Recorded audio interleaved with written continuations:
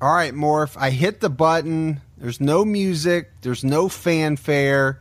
This is kind of impromptu, but it was triggered by something that I think a lot of people saw today. I think a lot of people were fascinated by, and that's the arrest of a suspect in this case. So what we wanted to do was unplanned, unrehearsed, just kind of come on and talk about it a little bit. I mean, it blew up the Twitter sphere. It blew up Facebook. Now, maybe it's just because we're into true crime, but what I saw, Morph, was it was about all that people were talking about today, at least in our world. Yeah, anything true crime related seemed to be focusing on this case today. It was big news. I mean, there's no way around it. It's just one of those big breaks in a case that it was all over the place. And the funny thing is, what happened last night? We're recording episode 10, and about 3/4 of the way through, what did I tell you? Yeah, you kind of broke in as we were talking and said, somebody texted me, somebody's been arrested. But I think at the time, Morph, you thought it was a joke. But I'll let you tell it, how it happened. Yeah, so we're recording episode 10 last night, and we're almost done, and I get this text, and I'm looking at it, and it says, the guy's in custody, and I'm like, And the person I got it from is not somebody that I know well. So I reached out to somebody else that I do know well, and I got a cryptic response. When I asked him if he had the East Area Rapist in custody, normally when I say something like that, he'll laugh and say no. This time he sent like a smiley face, so I knew something was up. And then, later on, I did confirm, and I talked to a couple other people, and then it was just sort of out of nowhere last night. I got some details about it, and at the time I didn't realize it, but once I got the okay to post it on Twitter, that's what I did. I posted it on Twitter, and I didn't realize it at the time, but I was the only one posting, and I was the only one that had put it out at that point, and it went wild on Twitter. I think we had 2,000 reblogs or something like that, and another 2,000 likes on it. It was crazy. It was an insane day with a lot of people interested in the case, and I think we picked up 1,000 Twitter followers just today, and probably 100 people in our Facebook group. So it really was something that was on people's minds, and it was surreal, the response, to the. Yeah, but so let's think about it, right?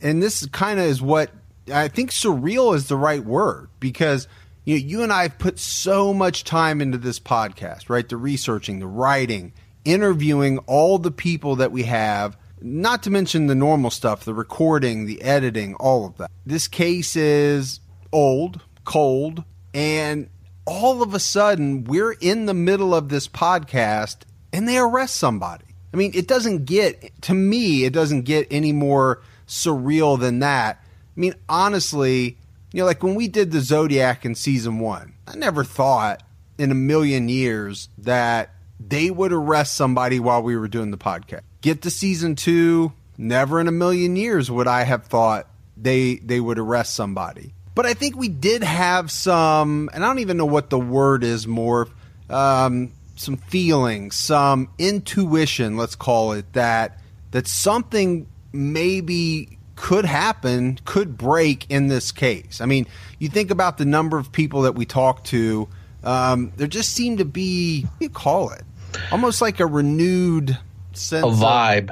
A vibe to this case. Yeah, it was some kind of energy that you could just feel there was something happening in real time while we're on episode 10 of 12. It's a good thing, but it's a curveball for us. So, we thought it was important to address it and tell you about the guy, what we know so far, and we can fill that in as we go throughout the rest of the season and get the information out there we need, but sort of gives us a different way to finish up the season. Yeah, it definitely changes the story arc. Let's say that for sure. Yeah. Because we were recording episode 10 and we were going to shift gears, right, for the last 2 episodes. The last 2 episodes are going to focus on the murder. Right, up until now, we've been talking about East Area Rapist. 11 and 12 was slated to center around, what you would call the Golden State Killer. It's the same person. Now, all of a sudden, this news breaks. Now, it doesn't change our plan. We're still going to tell the story. We just need to figure out how to weave this in. And if that means, an extra episode, that's what it means. Because, at this time right now, we don't have all the details. We have what has been kind of put together very quickly on the news. And more, if that's not really our style, that's not the way we work. Yeah, and we like to be fact-based and detail-based and, leave some of the speculation out. And I think early on when the news broke, a lot of it was speculation, but there's some stuff that's been proven to be accurate, which is interesting. And I do know a little bit about how it went down. They did come on to some DNA evidence that led them to the family of this individual, and I think from there they tracked the DNA to him directly, and they staked him out. And as soon as they got confirmation that the DNA was a 100% match, they moved on him and they arrested him. As far as I know, it was without incident, and they took him in and they interrogated him for hours and hours. But at 6 a.m. after the interrogation is going on all this time, I get a call this morning. It's somebody related to the case. I don't really want to say who, that is just going home to get some sleep, for the first time probably in 24 hours. So it was a wild ride, not just for us, but for the people involved in bringing this guy in. Well, I think a lot of people will have seen the name, but the person that was arrested is Joseph James DeAngelo. He's 72 years old. He was arrested in Citrus Heights. And I think, Morph, I know you haven't had time, and I haven't really had time to dig into this guy, but I think you found out a little bit about him today. Yeah, so one of the rumors that first came out when I started hearing his name, did a little bit of research, and come to find out he was a police officer outside of Sacramento, which, has been a theory for some people who thought that the East Area Rapist might have been a police officer. Well, this guy had been a police officer from, I want to say it was from 1973 to 1979, something like that. But he actually got kicked off the force for shoplifting some items. And one of the items that he shoplifted was dog repellent. Dog repellent sounds just like something that the East Area Rapist might think would come in handy, whether it's to keep them from attacking him as he's doing his crimes, or perhaps to escape without bloodhounds being able to track him. Maybe he thought that was something that would help him get away. And just taking that item, shoplifting that item, cost him his job with the police force. And that was 1979, which coincides with the time that the rapes stop in Northern California and then the murders start down in Southern California. Which for us is kind of how we end this next episode that's getting ready to come out, right? Ending episode 10, getting ready to do episode 11. Yeah, and it's the perfect segue. But another interesting thing that I did find out was that he had been engaged to a woman named Bonnie early on in 1970 or so. And there was a wedding announcement in the paper. They were engaged. No wedding date was set. But they didn't wind up marrying each other. They both married different people a couple years later. But if you think back, we've talked about it this season that in at least one attack, possibly more, when the guy's crying in the corner and sobbing, a couple times they thought he said, Bonnie doesn't like it when I do this.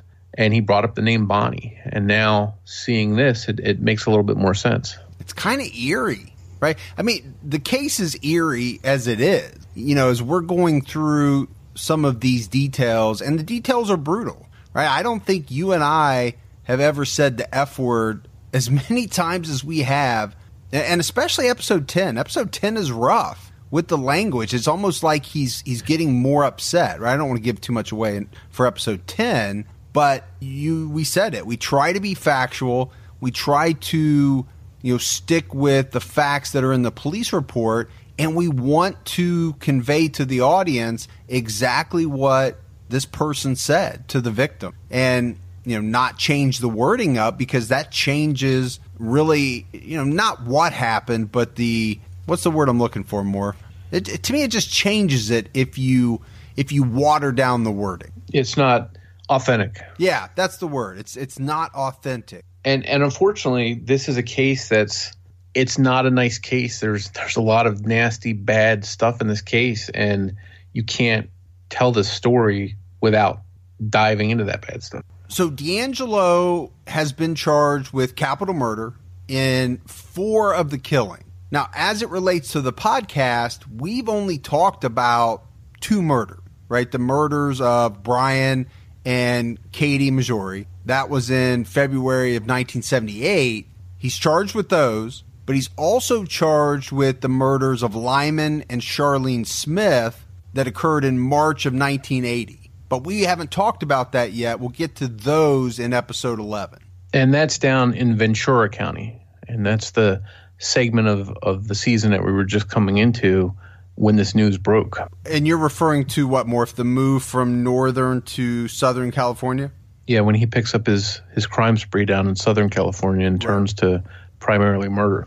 Now, we have to talk about the sexual assaults, right? That's what the first 9-10 episodes are made up of, because that's what the East Area Rapist is. You know, those are the crimes that he's committing at the time. This guy's not going to be charged with any of them, I don't believe, Morph, right? The statute of limitations has run out on those. Yeah, and in California, the statute of limitations on rapes back then was very, very small. And nowadays, they can actually do a John Doe warrant where they can sort of hold it open for an indefinite amount of time. So if somebody is caught later on for a rape, they can be charged at the time. But back then, the rapes didn't stretch out far enough. And they can't do that retroactively, right? That you're saying they could do if it happened today. They could hold it out for a much longer period of time. Yeah, if somebody did a similar crime today, they could hold it open and get them later on based on today's laws, but they can't retro it to him. But he's going to have enough charges. You know, we mentioned 4 murders so far. He's going to have, at least 8 more by the time they're done with them. Right, because not all of the counties have jumped in yet, right? They're going to. That's right. And that's another thing we haven't gotten to. We haven't talked about Santa Barbara County, Orange County. Those are other areas we're going to talk about in the final 2 episodes that he murdered in. So he's got a lot more murder charges that he's probably going to be facing.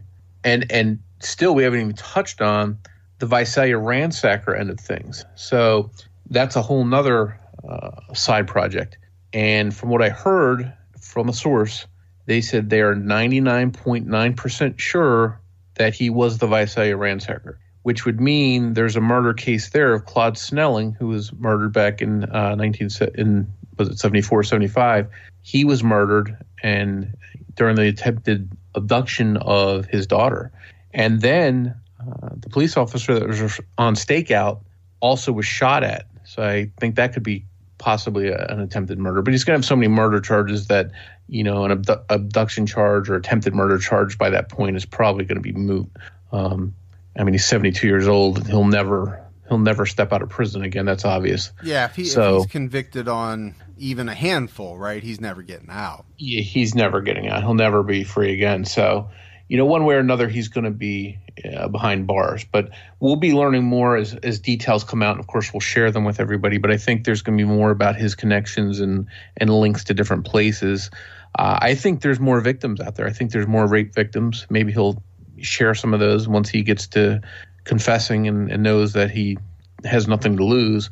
He might start bragging and talking about other rape victims, other murder victims. It wouldn't surprise me if there's a lot more out there.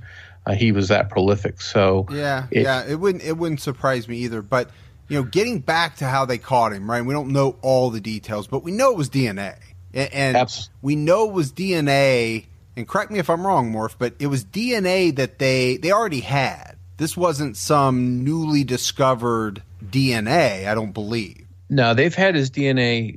When we had Paul Holes on, he talked a little bit about it, and we haven't even played that portion of it because we were saving a lot of the DNA conversation with Paul Holes to the final 2 episodes. But he told us a lot about the DNA and what they have and what they could do with it. And I think, and again, I don't know 100%, but I believe they probably found a family with the correct DNA and then worked that bloodline until they came across him. Then they staked him out and got some DNA and then tested it, and it was a 100% match from what I'm told. My assumption is he wasn't in the system, or they would have hit on him a long time ago. They had to have worked their way to him, like you said, in a roundabout way, through family and something like that. Yeah, and he wasn't in CODIS, that's for sure. So when they got to him, it wasn't because they found a match for him in a database. They actually staked him out, tested the DNA, and then turned around and arrested him as soon as they got the results back. And from what I've heard, this all went down over the last 5, 6, 7 days, something like that. So it was fairly recent that they moved on this guy, and it's going to be interesting to see how that plays out. And if we're lucky, we'll get some more details by season's end that we can share with people, and maybe have a little information that we can get.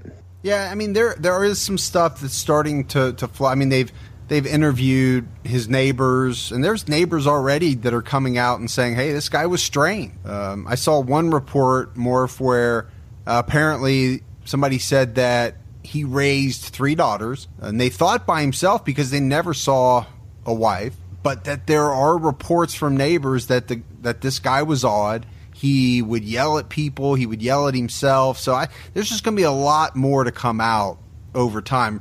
I mean, we're in the first day. Yeah, and I think once he gets talking, and maybe we get to the court end of things where things are coming out at trial, it'll be interesting to see what's there. One interesting thing that I did find was that he attacked in 1981 and murdered Sherry Domingo and Greg Sanchez. And then there was a 5-year gap. He didn't murder again until he killed an 18-year-old girl named Janelle Cruz in 1986. So in between that time, there's a lot of speculation of where is this guy? And it's a 5-year period where there's nothing going on. Is he in prison? We'll come to find out. One of his daughters was born in 1981, and the other one was born in 1986. So whether that's a coincidence or the pregnancies or the births somehow set him off, that's going to be interesting to see how that ties in, because the 2 years they're born are the 2 years that he last killed and then kills again. Yeah, and obviously in episodes 11 and 12, we would have been talking about that as in what could have happened. Who was this? Why was there a lull?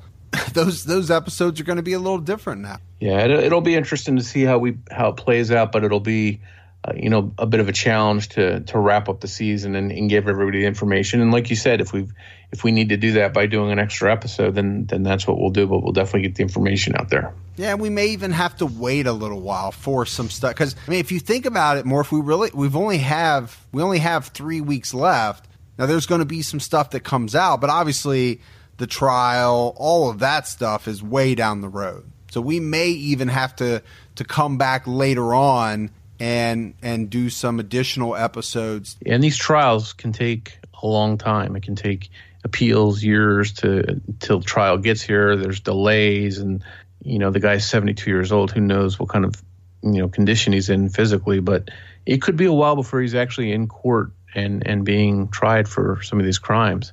But as of now, what I've heard is that he's on suicide watch, and hopefully that's not something that happens, because that would be too easy for this guy to go out that way, and hopefully that doesn't happen. But it'll be interesting to see how that plays out. One thing I did see when he was booked, they measured him at 5'11", which I found pretty interesting. Now, you've heard us talk about height ranges that kind of go all over the map, but 5'11" is kind of the sweet spot, I think, of the description. Yeah, I think it was definitely under 6 feet. That was pretty consistent. I think to me, it was on the tall end, because a lot of times it was 5'9", 5'10", 5'9", 5'10". Occasionally there was a 5'8", 5'11", but most of the time it was 5'9" to 5'10". So it's a little bit taller than I actually expected him to be, but oh, really? I thought as we were talking, I thought there was a lot of 5'10", 5'11", 6 foot. So yeah, I think kind of thinking there was some 5'9s. I do remember that, but yeah, 5'10" I think was the average, and I think that's the average that most of the investigators have always described them as being, an inch or two either way. So the 5'11" is still within within that range. Sure, but he's not 6'7", right? That would kind of Yeah. that would be pretty strange if he was 6'7". Now he weighs 205 pounds, but at this point in time, this many years later, that doesn't mean anything. Yeah, he's not athletic. He's not running away and jumping over fences and stuff at 72 years old. So he's probably putting on some weight. All right, man. I don't know. It has been a heck of a day. It really has, and it's going to continue as more and more information comes out. I think people are going to be even more captivated by this story now that a suspect has actually been arrested. I mean, the story and the crimes committed by this person from an unsolved not even an unsolved standpoint. There's some of the most horrific crimes that you can ever research, that you can ever talk about. But now that they actually have somebody that they think did it, wow, it really adds another element to it, I think. Yeah, it's definitely a whole new leg of the case. It's going to be interesting to see how it plays out and what theories and what ideas prove to be right. All right. Well, again, no music, no fanfare. Just Morph and I just wanted to get on and kind of give everybody an update. Let you know, obviously, we do know about it, just like most of you probably do. But if you don't and you're listening to this and hearing it for the first time, jump online, check it out. It's everywhere. Yeah, it's big news, and at this point, it's been almost 24 hours since we found out about it, and I'm operating on 2 hours worth of sleep, so I'm ready to go to bed. So, Morph, as we're going out, we'll play some of the press conference for those that didn't get a chance to listen to it and get to hear some of the players in this story talk about. I think there was victim's family and obviously a lot of law enforcement, but it's interesting to hear them talk. Yeah, definitely. If you want to hear more about how the arrest went down and where things stand, it's worth a listen. All right, so this is just a filler. This is not a replacement episode. Episode 10 will still come out Saturday night at 10 o'clock. So until then, we'll talk to you later. Let me first by saying this. The answer has always been in Sacramento. For over 40 years, countless victims have waited for justice.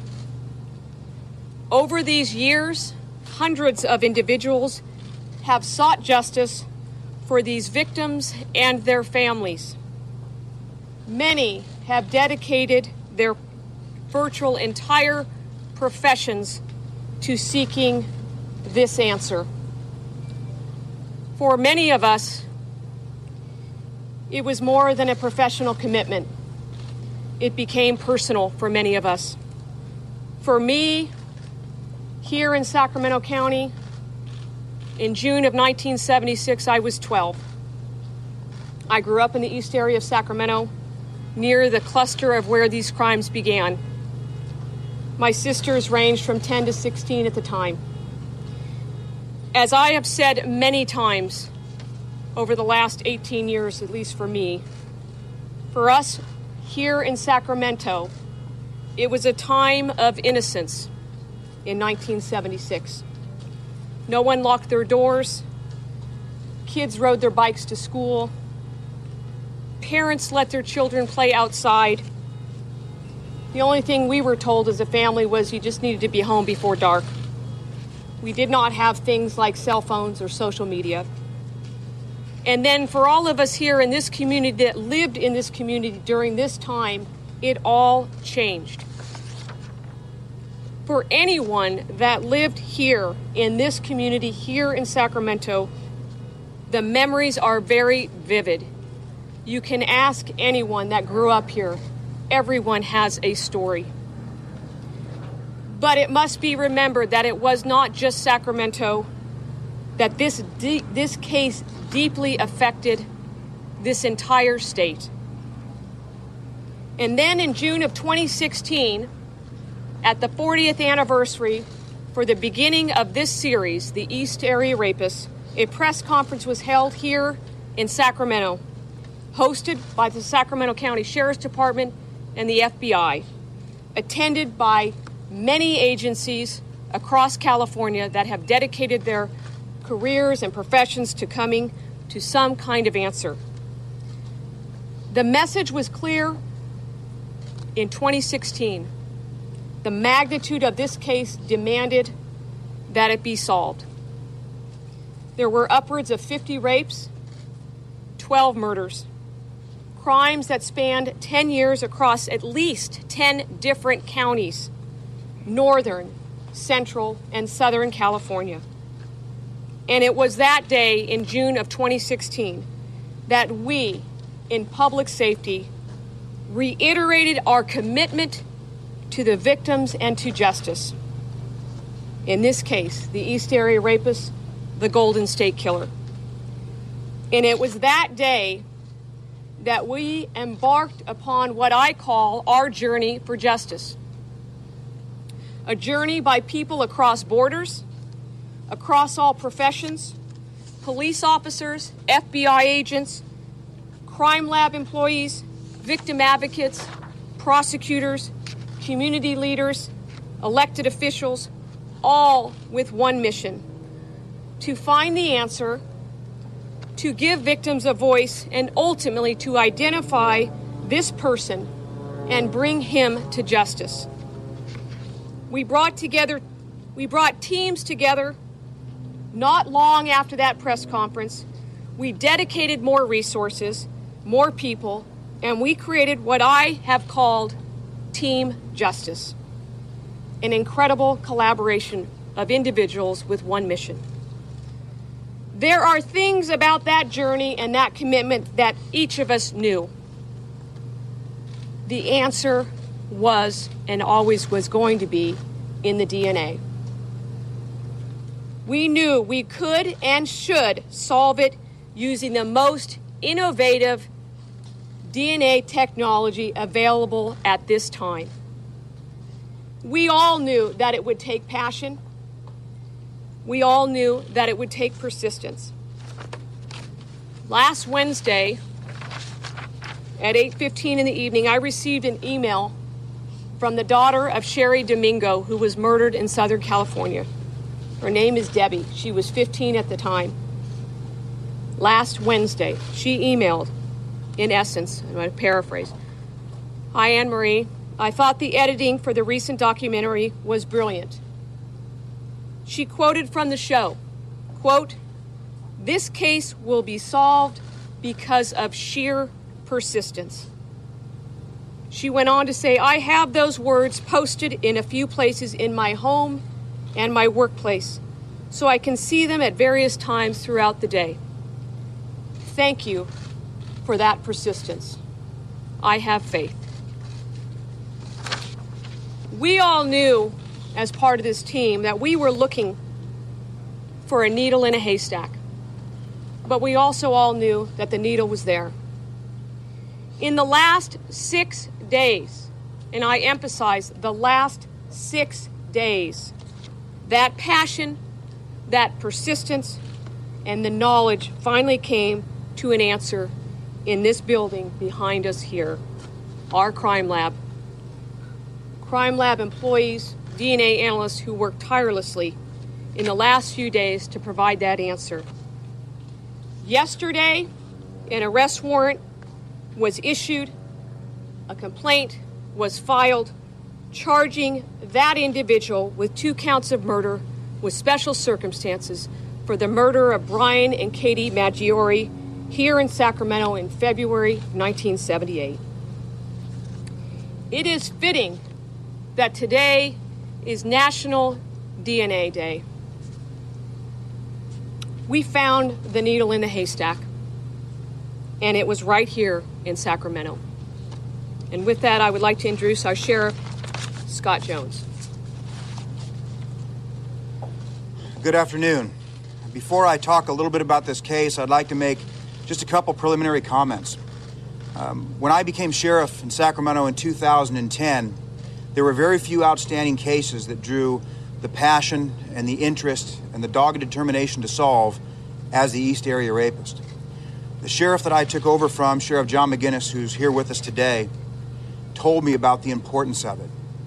And I don't know that I fully appreciated it at that time, but I can tell you that without exception, weekly, and sometimes more, I get telephone calls or emails to this day from former employees, former detectives, community members from all over this country that believe that they know or at least have some information on who the East Area Rapist was.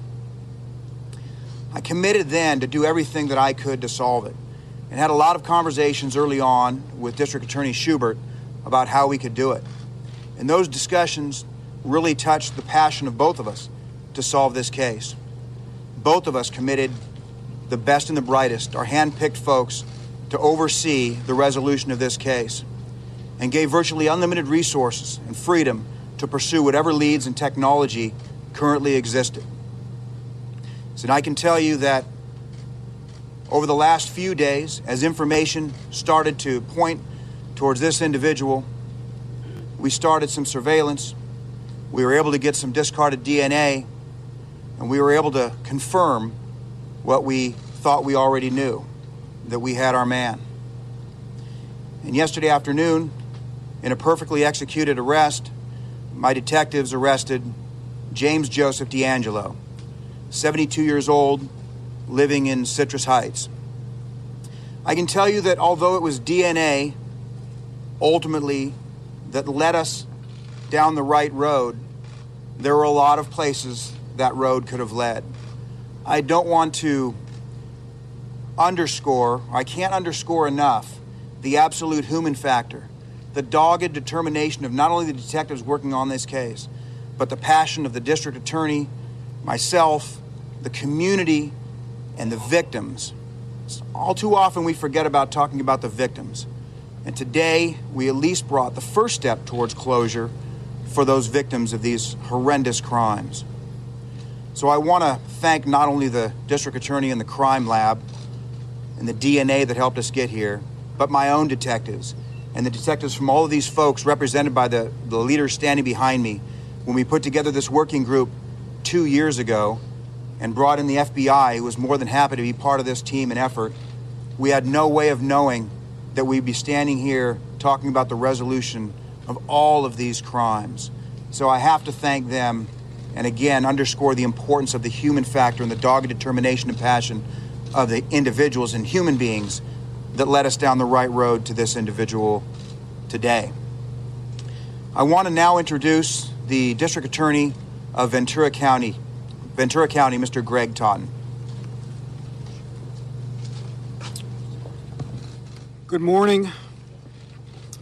I'm very pleased to announce that this morning in Ventura County, we have filed capital murder charges against Mr. DeAngelo for the March 1980 murders of Lyman and Charlene Smith.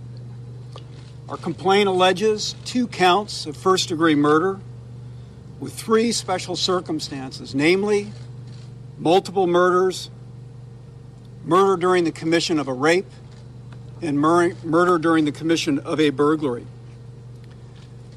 Now, while this filing is just the beginning of the prosecution of Mr. DeAngelo, it is the culmination of a decades-long, unrelenting investigation that's singularly focused on bringing this rapist and killer to justice. The arrest and charging of DeAngelo, frankly, would not have been possible without the visionary and innovative leadership of my friend, Sacramento District Attorney Anne Marie Schubert. And I want to thank her for doing such a wonderful job in this effort. She had the foresight to put together a statewide task force of, as the sheriff mentioned, some of the best and brightest law enforcement professionals in the country. I also want to thank Sheriff Scott Jones for the tremendous resources they devoted to this investigation and for the brilliantly executed apprehension of DeAngelo. I also want to thank my own Sheriff's Department for their great work in the crime lab and in the investigation, as well as the Ventura Police Department, which was the original investigating agency of the Lyman and Charlene Smith murder. This 1980 murder has long been a source of fear and angst in the neighborhood in which it occurred, in the community, and indeed throughout all of Ventura County. This is a case that, much like the rapes that occurred here in the Sacramento area, literally struck terror in the hearts of Ventura County residents. It also, as we know, was a source of great frustration for law enforcement over a prolonged period of time. In fact, this murder was among the first cases I was ever assigned to work on as a young law clerk in the district attorney's office in 1981. At that time, we had no idea that this killer was connected to so many other crimes. But thankfully, with the advent of DNA in the late 1980s, our understanding of this case, its depth, its complexity, its geographic reach, and the sheer scope of violent crimes changed forever. We recognized at that time we were dealing with a serial killer. And at that time, at a time when law enforcement is unfortunately under so much criticism, I want the public to know that the work on this case reflects the very best, the very highest standards in the noble and dedicated and courageous police profession. The men and women of this task force devoted incalculable hours, tens of thousands of hours, to this case. Throughout that effort, they never gave up, they never lost their resolve, they never relented, and today's announcement of charges being filed against this man, this killer, this rapist, is the direct result of their effort. And so now a new phase begins. And as we commence the charging and prosecution of DeAngelo, this too will be a team effort involving many jurisdictions working collaboratively and collectively together. Beyond the significant court proceedings that lie ahead and the immense investigation that is still ongoing as we speak, we are committed, we are determined, and we will, God willing, hold this man fully accountable for his crimes. Thank you, and it's now my pleasure to introduce the Honorable Tony Rackauckas, District Attorney of Orange County.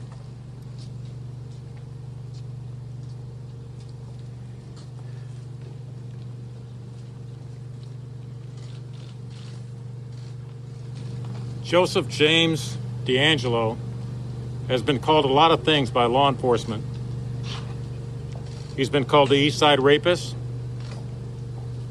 He's been called the Visalia Ransacker, the original Night Stalker, and the Golden State Killer. Today, it's our pleasure to call him defendant. His 12-year reign of terror lasted from 1974 through May 4th of 1986. He started with ransacking, sexual assaults, rape, moved down the state from Sacramento County and ending in Orange County. From 1980 to 1986, when he was committing his murders in Orange County, I was a member of the Orange County District Attorney's homicide panel and aware of these unsolved cases and just hoping and wishing that someday we would be able to find out who this killer was. The quest to solve this case was, of course, very personal to Mr. Bruce Harrington. His brother and sister-in-law were murdered in the most god-awful way. And he worked with the Orange County District Attorney's Office and other offices to write and support an initiative that later became Proposition 69. And Prop 69 was a proposition that was turned into law, and it was a proposition that required everybody arrested for a felony in this state and some misdemeanors to give a DNA sample. And it very, very substantially increased the DNA database of California. in Orange County, still keeping this case in mind. By the way, that case was a strong incentive to work on developing this database, the California State Database, which now has about 2 million profiles in the database. And in the meantime, the Orange County District Attorney's Office started our own local DNA database, and we put about 170,000 DNA profiles of individuals who committed crime in Orange County in our database. All the time, we had this case in mind, eventually hoping to solve this case. So we've been working vigorously together with this task force that you've been hearing about. We've been working with them for since the original meeting that District Attorney Anne Marie Schubert put together here in Sacramento. And Anne Marie, I want to thank you for doing that. It was a great thing to re-spark this investigation, to put this task force together.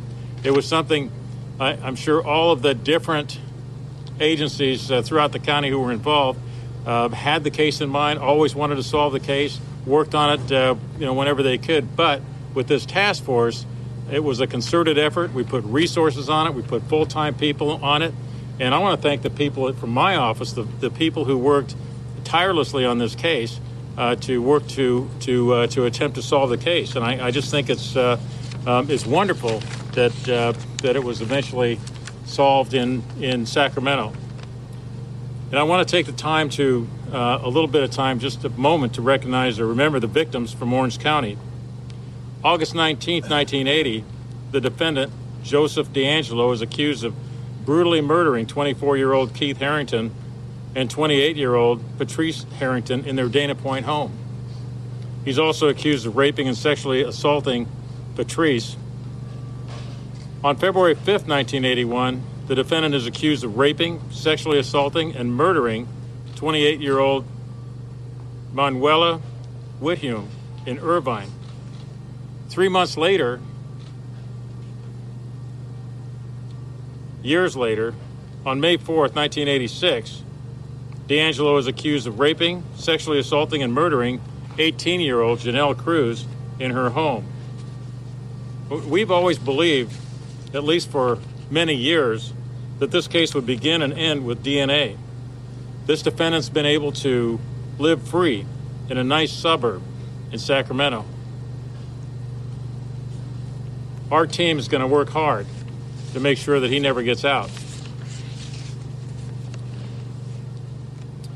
We're going to be working together to make determinations about what the team's going to be that tries him, where he's going to be tried, and so forth. All of those things are going to be answered in a short time. One other note. In 2016, myself, my office, worked very hard with Ventura County District Attorney Greg Totten and with Sacramento County District Attorney Anne Marie Schubert to keep and to reform the death penalty. And that was a successful effort. It was a hard effort, but it was a successful effort. So now, as we proceed forward with this case, that remains a relevant effort. So I just want to say that finally, after all these years, the haunting question of who committed these terrible crimes has been put to rest.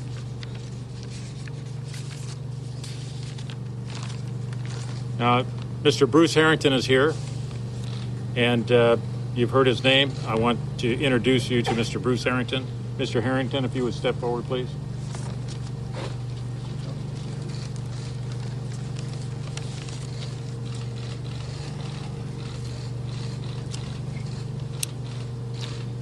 "51 rapes and 12 murders. Today I'd like to speak to the hundreds and hundreds of multi-generational victims of this staggering crime spree. It is time for all victims to grieve and to take measure one last time,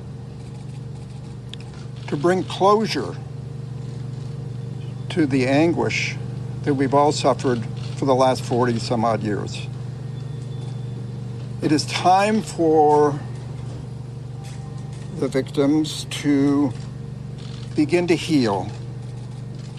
So long overdue. For law enforcement, bravo. Bravo, bravo.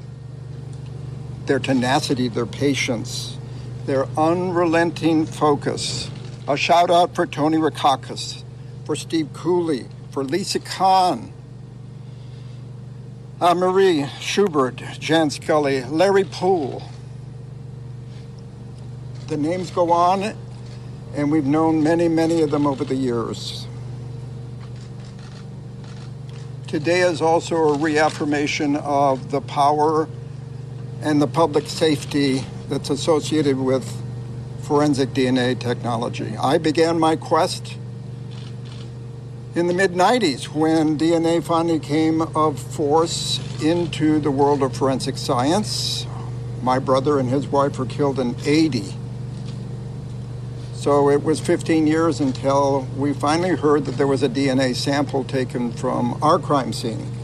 And as the years rolled on, there were other DNA samples that became common to one unknown perpetrator.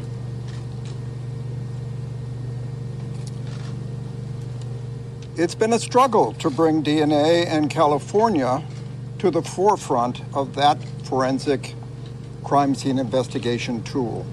Surprisingly, when I looked at the situation in the late 90s, California was a laggard. Virginia, Florida, some of the other more progressive states on the East Coast were light years ahead of California.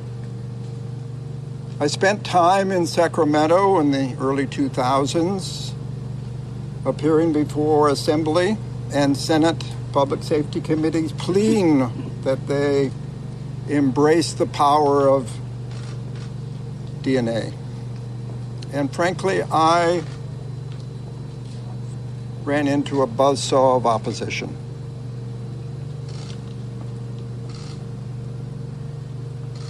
So in 2003, it became apparent that nothing was going to happen through Sacramento. Senator Burton on the Senate Public Safety Committee, my nemesis, I shamed you then and I shame you now. You were wrong.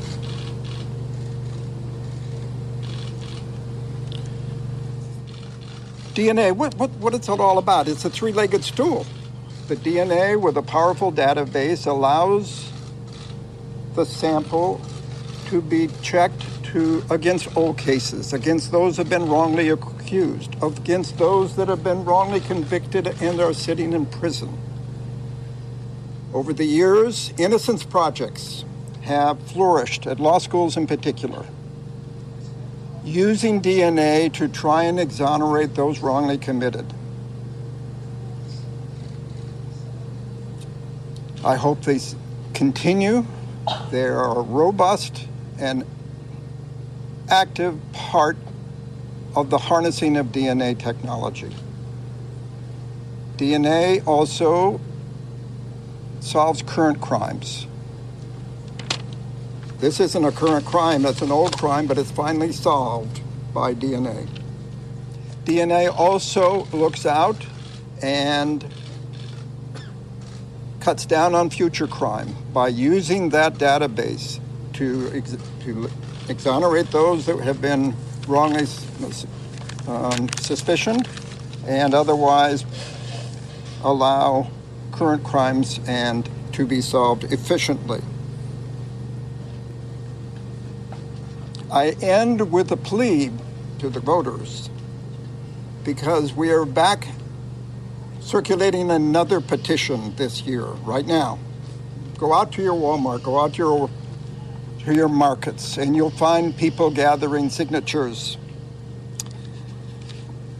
There is a Keep California Safe proposition, just like there was the DNA Prop 69 position back in 2004. But here we now in spring and summer of 18, filing another petition to build up, to improve, to build upon and create an even more robust DNA database in California.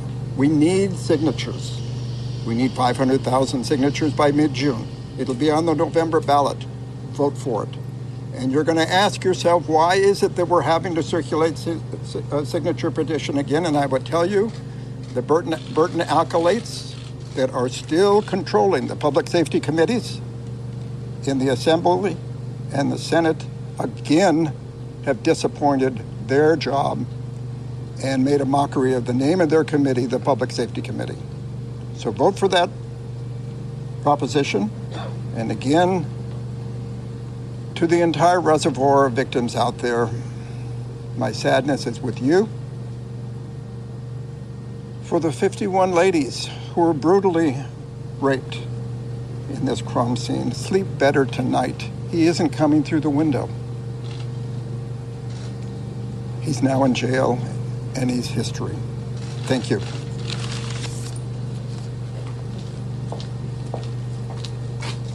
Good afternoon. I'm Dinah Becton, District Attorney for Contra Costa County. For decades, a suspect eluded capture for so many heartbreaking cases that affected victims across California. These victims could never truly feel safe, even years after the attacks. Justice did not come swiftly, as we may have liked or wanted, but now today, we will do everything that we can to bring justice to the victims that suffered from unspeakable harm from these horrific crimes. The outstanding work to bring resolution to this case was in part led by Paul Holes, who has investigated this case for over 24 years. Paul recently retired as the Chief Forensic Services Officer for the Contra Costa County District Attorney's Office, and prior to that, he spent 24 years with the Contra Costa County Sheriff's Crime Lab. Paul spent decades tracking down leads, interviewing victims, and researching new technological advances. While he recently retired from the DA's office, he never gave up on bringing justice for all of these victims. And his work in using new technologies helped to solve this case. The collaboration between our office and the various law enforcement agencies across the state has now underscored how committed all of us are to finding a resolution out of a decade's log of old cold cases, and to bring justice to victims who suffered both physical and mental pain. Their lives were forever changed. With today's welcome news, hopefully, the victims can begin to continue on the long road towards recovery as they remain resilient in the face of what happened to them. I'd like now to introduce Sean Reagan from the FBI in Sacramento.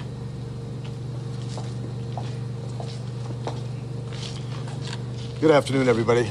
Again, I'm Sean Reagan. I'm the special agent in charge of the Sacramento FBI field office. Thank you for being here. I would just like to thank all of this team that's behind me. And when we say a team, truly is a team. You can see that multiple agencies, multiple jurisdictions across the state of California, and that doesn't include all of the leads that were followed up on in other states and in other jurisdictions. Countless hours, as was mentioned, have gone in to this investigation.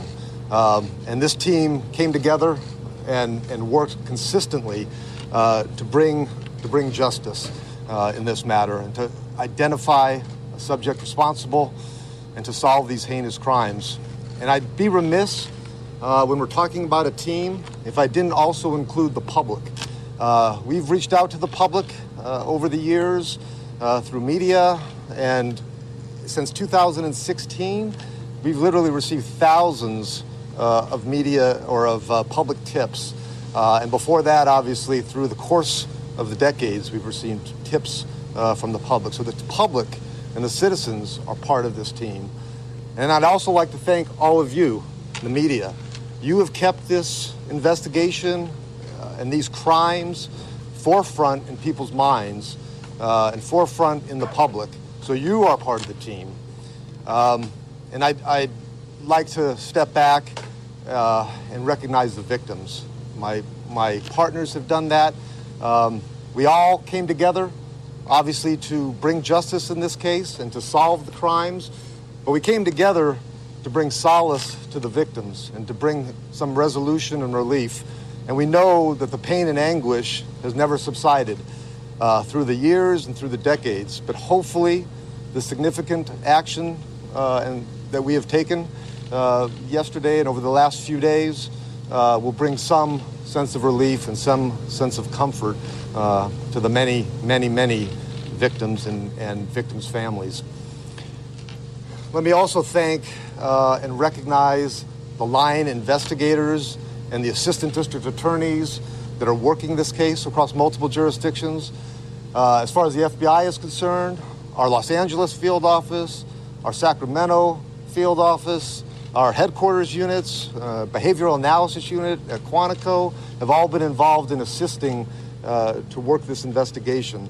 And the countless hours that went in by, obviously, all the agencies recognized here, but the personnel, agents, investigators, DAs that have worked tirelessly and passionately to find resolution in this case. I thank them for what they have done to finally bring closure to this investigation. And I say that, but the investigation continues, and obviously the prosecution will just begin and continue. So we will continue acting as a team and continue working on this extremely significant matter in investigation and prosecution. Thank you. I'd like to introduce Nancy O'Malley. She is the district attorney for Alameda County. Thank you, and good morning or afternoon. Thank you for being here. It's so critically important to make sure that the community knows by working with or through the media about this incredible outcome of this horrific case.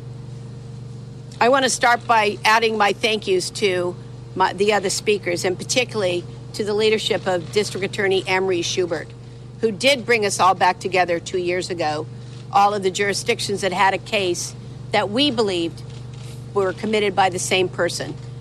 Not all of the cases had DNA, but many did. But all of the cases that we believe this individual committed are tied by either his modus operandi or by DNA. And I, like all others that have spoken, are so thankful and appreciative of the work of the teams and the commitment after so many years. The last few weeks, I've been speaking quite a bit on the issue around testing sexual assault kits. There's a documentary that has just been produced by Mariska Hargitay from Law and Order. And that documentary talks about the significance of not testing kits and the impact that has on the victim survivors, the impact it has on society, and the impact it has on people who have been either arrested or wrongly convicted of sexual assault crimes by using DNA to exonerate. Part of what we've been talking about is why it's so significant for us to get those kits out of the police evidence lockers and into crime labs. In 1978, in April, a woman and her partner were asleep. They woke up to this defendant standing over them with a gun. He raped, robbed, and followed the same MO that he had done so many times before. That case occurred in Fremont, California, part of Alameda County. But that was not the beginning for me of this individual, this defendant. In 1977, when I was in college, I became a volunteer at a rape crisis center in Contra Costa County. And it was one of the first rape crisis centers that was created in California. And over the course of the year in 1977 to 1978, the East Area Rapists struck 9 times in Contra Costa County. And I was involved as a volunteer advocate supporting those survivors through the process at that time. One of the things that led me to become a lawyer was to change the paradigm of the injustice that sexual assault and domestic violence experienced back in those days. We didn't have forensic science like DNA. We didn't have trained investigators, committed prosecutors. When I joined the Alameda County District Attorney's Office, it was one of my goals to change that paradigm. And I've worked tirelessly since that time through legislation, through building programs, and all of the things that we see now. So I am particularly thankful and particularly proud to be part of this working group, to have been there in the beginning when I sat with survivors who had been assaulted by this guy, to now when we can witness him being held accountable for the crimes that he committed. There's other legislation. We've been passing legislation for some time around DNA collection, testing of sexual assault kits. And in 2015, then Assemblywoman Nancy Skinner, now Senator Skinner, carried legislation that I sponsored to have those rape kits taken out of the police evidence room and brought into a crime lab to be tested. That was followed up by a lot of advocacy at the national level. And so now there's over $179 million from the federal government for law enforcement to be able to have those kits tested. And this case is one example of so many, but a very stark example of why it's important to have those kits taken to the crime lab and tested. Senator Connie Leyva right now is carrying a bill that I'm proud to sponsor that will require those kits to be taken out of the evidence rooms and brought into a crime lab. What we see is more than 40%, and in some cases higher than that, of a DNA profile that's taken from a forensic sexual assault kit. And those DNA profiles are being matched against the database that we just heard about. And those crimes are being solved, not just sexual assault crimes, but murder crimes like this. SB 1449 is on its way through the legislative process. And we hope and we ask the community to step up and have their voices heard, that this is critical legislation to get us to a place where we can bring justice to those victims that have suffered this crime in such a horrific way. We have brought justice to the victims and to their families, in this case through this arrest and ultimately through the prosecution. Justice was delayed in this case from 1975 to 1986, but we are here now, and the prosecution of this defendant will occur. Thank you for being here, and I believe that... Oh, let me turn over to you. Thank you. Hello, everyone. I'm Sergeant Sean Hampton, the spokesman for the Sacramento County Sheriff's Department. Right now, Sheriff Jones and District Attorney Anne Marie Schubert will be answering questions. I understand there's a lot of questions. Please be patient. There's no way we will get to them all, but we will do our best. I can ask 3 interrelated questions. Maybe this goes, I'm not sure which one. So you talked a little bit about the DNA collection. Apparently you targeted him. Why did you target him? More details on how you collected that DNA, and what does it link it to? Is it only those 4 crimes with which he's now charged, or are there others of those 177 that are out there? In terms of the type of DNA, the only thing we're prepared to say at this time is that it was linked through DNA using current and innovative techniques to do that. As for the other crimes that we know in California, as your list that you've been handed, there's many of them that match by DNA. It is the same DNA as those that have been charged in the Ventura case, as Mr. Totten mentioned. But those that they just haven't been charged yet. We just haven't gotten to that point. This has happened at a very lightning speed, is what I would say. But how did you get to him? How did you know to target him? I'm simply going to say he was identified through DNA technology. Can you corroborate that there was a tip that came in to either the FBI or one of your offices last week? No, from that's source? no, that's not correct. It's not correct. No. Sheriff, can you talk about the arrest or what? Sorry. Describe how that went down. He said it was a perfect situation.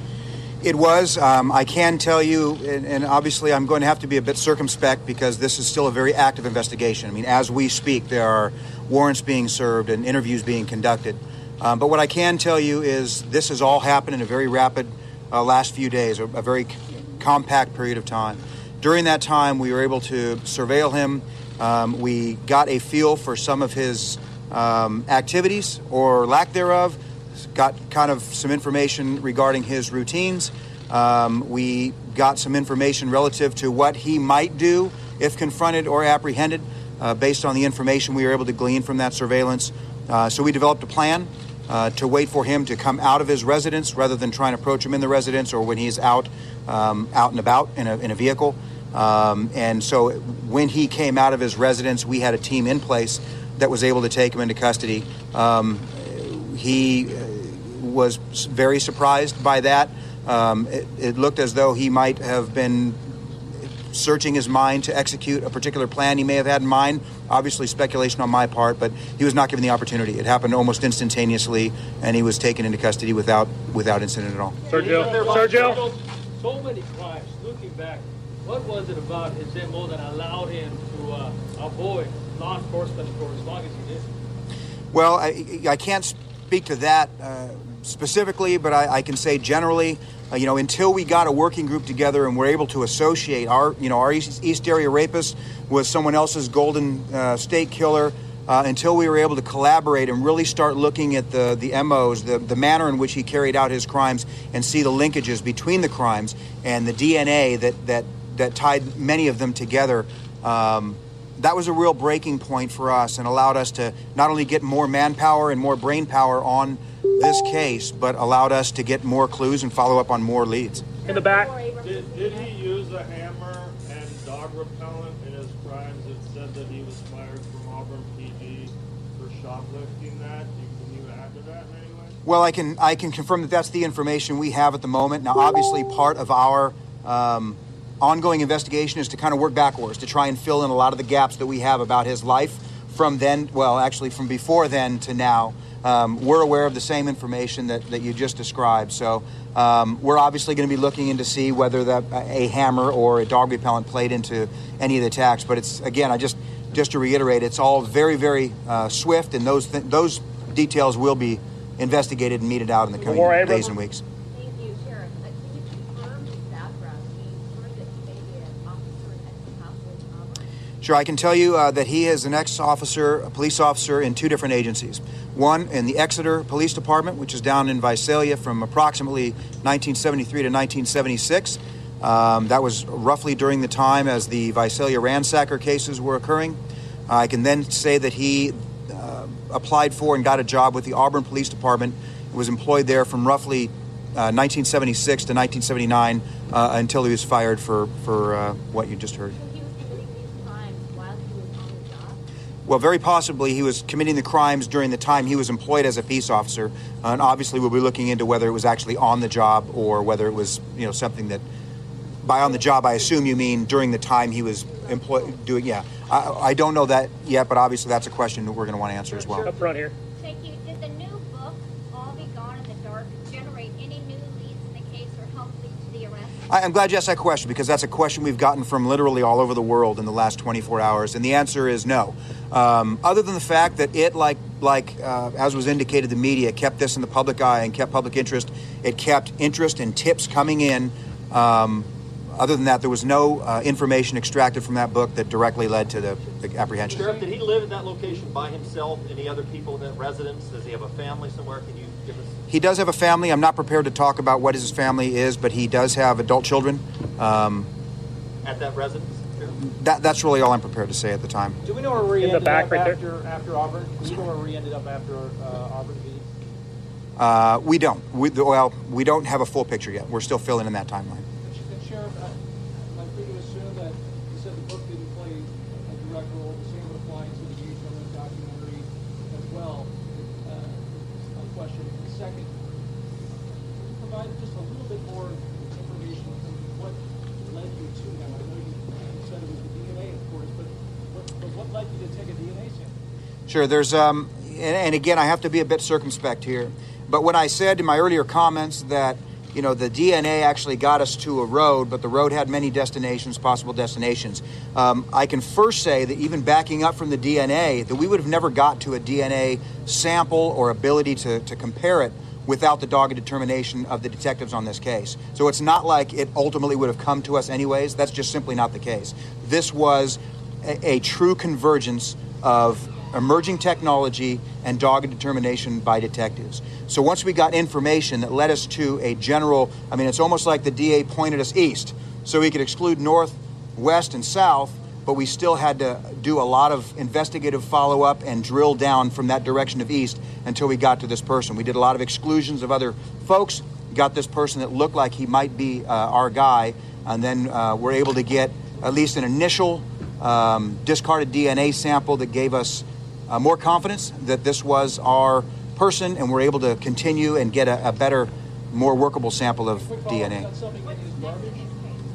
I will just say at this point it was discarded DNA sample. Was it his family's DNA? Somebody in his family who tested? And what did the sentence look like for Bennett? I'm sorry, I couldn't hear the question. So I'm absolutely certain there will be a trial. There remain questions, and I don't want to speak for the prosecution, but obviously there will have to be some organization as to who and where and when, but I can guarantee you, I mean, in this case, justice was delayed. It wasn't swift, but I can assure you it will be sure. Let me just say something in terms of the prosecution. There are many jurisdictions involved. I think I mentioned there's 10 counties, and so, sorry, Bob. So those decisions are going to be made in the immediate future. This right now, as I said before, this has occurred in the last 6 days. And so we have to take time and do it right and get together and meet in the best method, as District Attorney Rackauckas said. So that will take some time. Yes, sir. Had his name ever come up before last week in any of these investigations, to your knowledge? The answer is no. You talked about the last 6 days. What is it that happened 6 days ago that really turned the tide in this investigation? I think the sheriff mentioned that a sample was collected from him, abandoned sample. So that's what ultimately changed the tide. And I will say this, because everybody's got questions about the DNA. The answer of your questions is going to come out in a timely fashion. But this case is still active.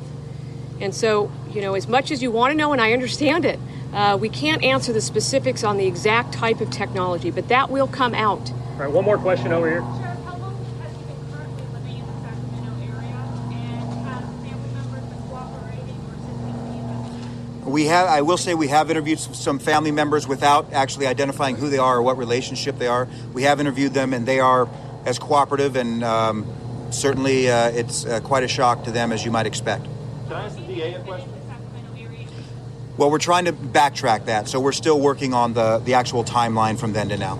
All right, one more. A quick question, Ms. Schubert. Yes, sir. They're tying up a loose end in this long story. There had been one point some discussion that the person in these cases was linked to something that happened in Australia.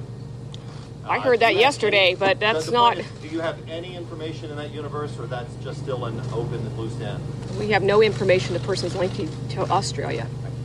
So I think this just about wraps it up for us today. I understand. Listen, I understand there's a lot of questions. We have a lot of work to do on the back end. There's a lot of folks behind me that have to get back to work.